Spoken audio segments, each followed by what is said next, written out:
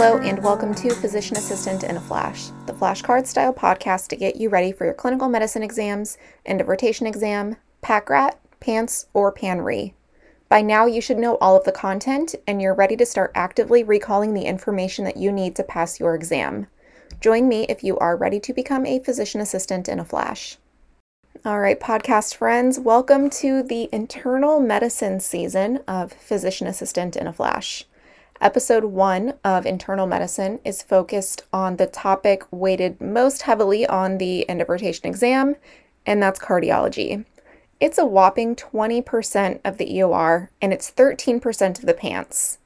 Throughout the episode, I'll be covering the cardiology topics provided by the PAEA for the internal medicine end of rotation exam. If you are interested in studying additional cardiology topics, I've made a website that organizes the podcast by content material, so you can study by clinical rotation, such as internal medicine, or you can study by body system, like cardiology. So the link's in the description, check it out.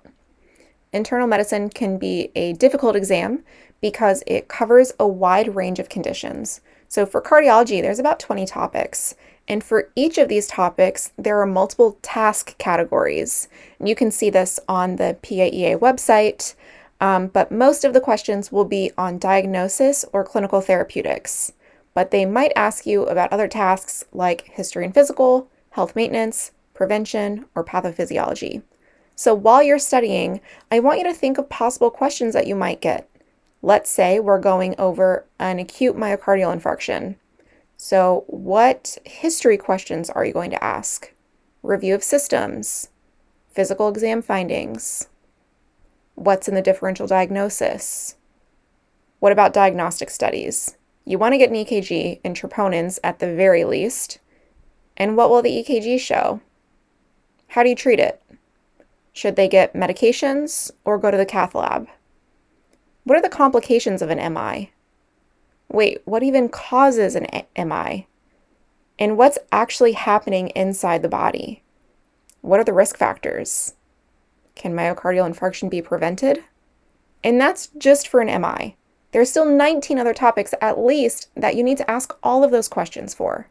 So in this episode, we're going to cover other topics like arrhythmias, cardiomyopathy, heart failure, infections, and you want to have those task categories in your mind as you're studying for any of your exams. So I'm going to try to give you a nice mix as we dive into internal medicine cardiology. I want to give you a lot of cardiology content, so I'm going to split cardiology into 2 episodes. I've already spent a lot of time carrying on during this intro, so this episode will be a little bit shorter. We won't go over as many questions, and then the next will be a little bit longer. Sound good? Okay, here we go. List some signs and symptoms of pericarditis.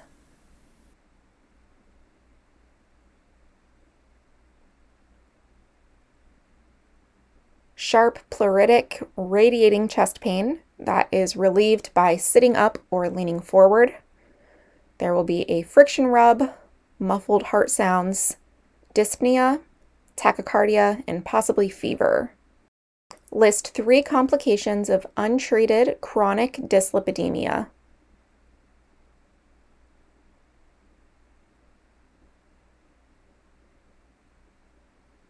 Atherosclerosis, coronary artery disease causing angina or myocardial infarction, carotid disease, stroke, peripheral vascular disease, and pancreatitis. What is the gold standard diagnostic tool for peripheral arterial disease?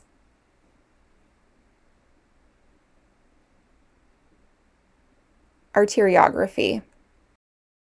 What is happening to the heart during cardiac tamponade?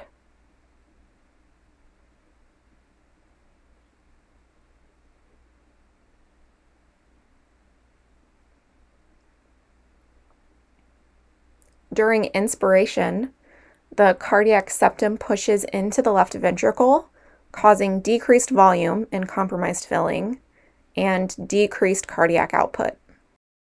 What is the treatment of choice for patients with a 3rd-degree heart block?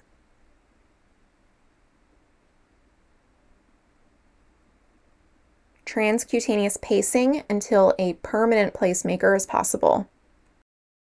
List some signs or symptoms of left-sided heart failure.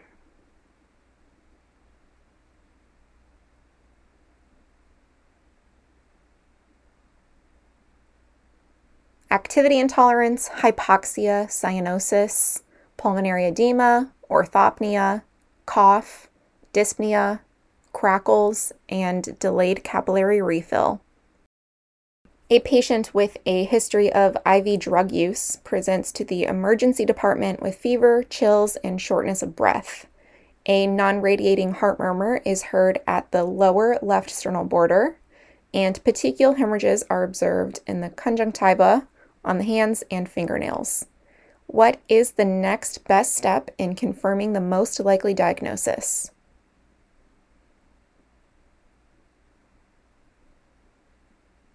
Blood cultures or echocardiogram for endocarditis. Does dilated cardiomyopathy affect systolic or diastolic function?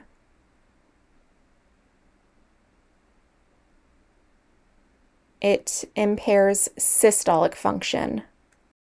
How do you confirm the diagnosis of Raynaud's phenomenon?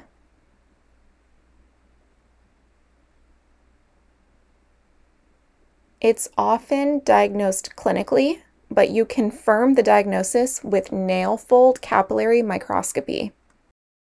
How do you prevent rheumatic fever?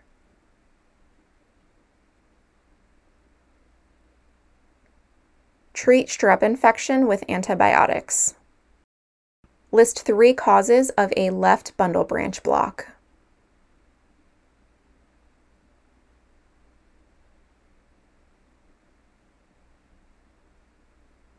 Aortic stenosis, coronary artery disease, hypertension, congestive heart failure, dilated cardiomyopathy, congenital defects, hyperkalemia, and digoxin toxicity. Which arrhythmia is most commonly associated with Wolff-Parkinson-White?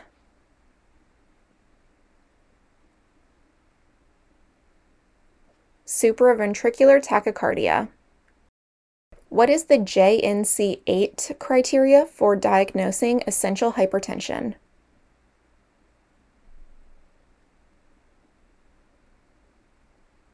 Two or more readings of 140/90 or higher. What are some causes of cardiogenic shock?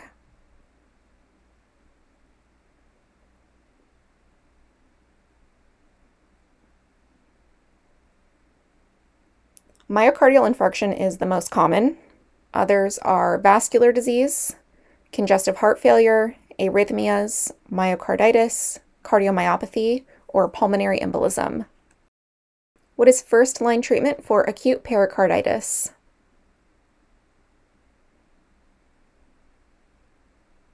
NSAIDs or colchicine. What EKG changes are associated with viral pericarditis?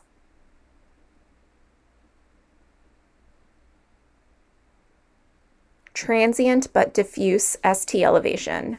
It may look similar to a STEMI, but will have negative troponins. A patient experiencing exertional syncope has a grade 3 murmur at the left lower sternal border. An echocardiogram in office shows septal hypertrophy and an ejection fraction of 65%. What is the most likely diagnosis?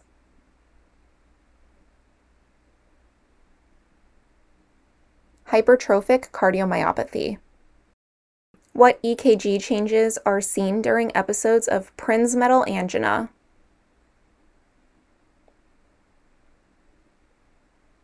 Transient ST elevation.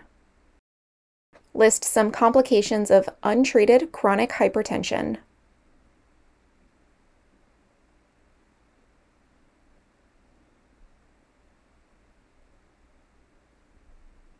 Heart failure, left ventricular hypertrophy, stroke, aortic dissection, renal disease, retinopathy, sexual dysfunction, and cognitive decline.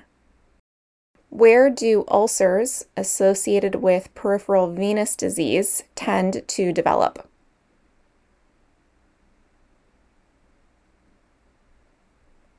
At the medial malleolus.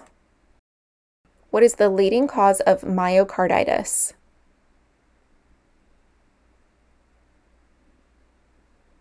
Viral infection. A patient presents with palpitations, lightheadedness, and dizziness that has been constant for the last 30 minutes. Patient has intermittently experienced similar episodes over the last 2 years. Current vitals are blood pressure 136/92, heart rate is 165, pulse ox is 97% on room air, respiratory rate is 18, and oral temp is 37. An EKG shows a heart rate of 165, regular rhythm, and very narrow QRS complexes. What is the treatment of choice?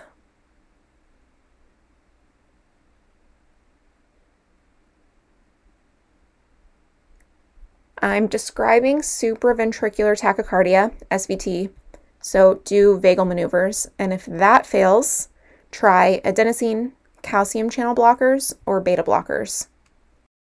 What cholesterol medication is recommended during pregnancy?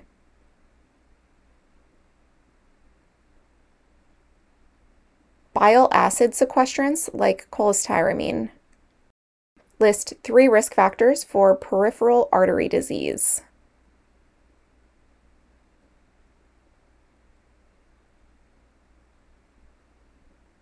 Coronary artery disease, smoking, diabetes, hyperlipidemia, hypertension, and chronic kidney disease.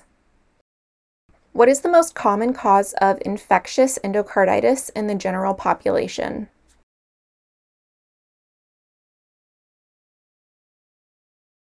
Strep viridans. Remember that Staph aureus is more common in those with a history of IV drug use. Describe the EKG findings associated with a Mobitz 2 AV block.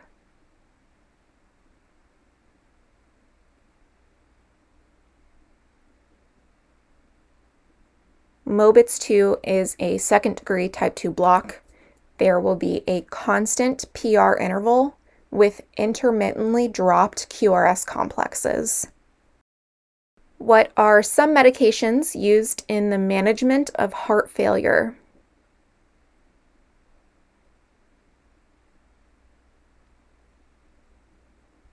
Beta blockers, ACE inhibitors, ARBs, diuretics, and oxygen supplementation.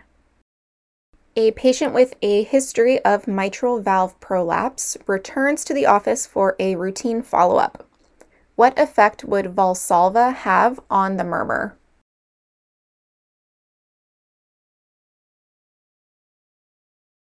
Valsalva increases mitral valve prolapse and hypertrophic cardiomyopathy, but it actually decreases the intensity of all the other murmurs. Okay, folks, that was a little longer than I wanted it to be, but I feel pretty good about our start on internal medicine cardiology. We have a lot left to review, so come prepared for our next episode. In the meantime, keep studying on your own, and be sure to switch up your study style, because it's really going to cement that information in your brain. You can do it. I believe in you, and I'll see you soon right here at Physician Assistant in a Flash.